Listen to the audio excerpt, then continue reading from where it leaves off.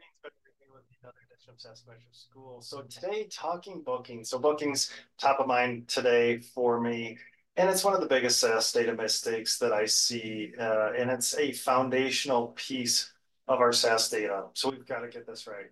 So when I say bookings, I'm talking about executed contracts. So of course, if you're self-service SaaS, you may not speak the bookings language. We'll translate your data another way into bookings data because we need bookings data for tons of reasons for sales compensation, performance tracking, quota carrier tracking, and to feed sales and marketing efficiency metrics. So the layers of bookings data that we're going to track in a spreadsheet or in a CRM system include new ARR, so brand new ARR from customers, expansion ARR, so that net incremental expansion that we get from existing customers, not the gross. Of course, we can track gross, but we need net incremental.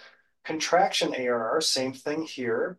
I feel if there's a sales motion to renew that customer, to get that next multi-year contract, but there's contraction, we're going to count that contraction in our bookings report and in our net ARR number for the month in our bookings report. And then finally, renewals. Renewals may equal bookings, but they may not. So again, if there's net expansion ARR on that renewal, we'll have a renewal and we'll have a booking. But if that renewal results in zero net expansion, it's not a booking, but it is a renewal. So got to be careful there.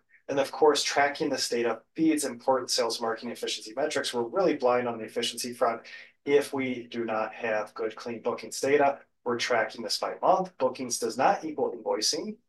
It's that executed contract and what the customer signed up for, tracking this monthly by new versus expansion, and also other revenue streams. For example, if you book professional services along with that new ARR. So important to get this right, whether we're tracking in a spreadsheet or tracking it in our CRM system. There are just so many uses, downline uses of this data that it's so important. So it's a foundational data pillar within our SaaS company. So check the links. Actually, in the show notes, I'll throw some links in there to my blog post on software bookings and a template. Thanks.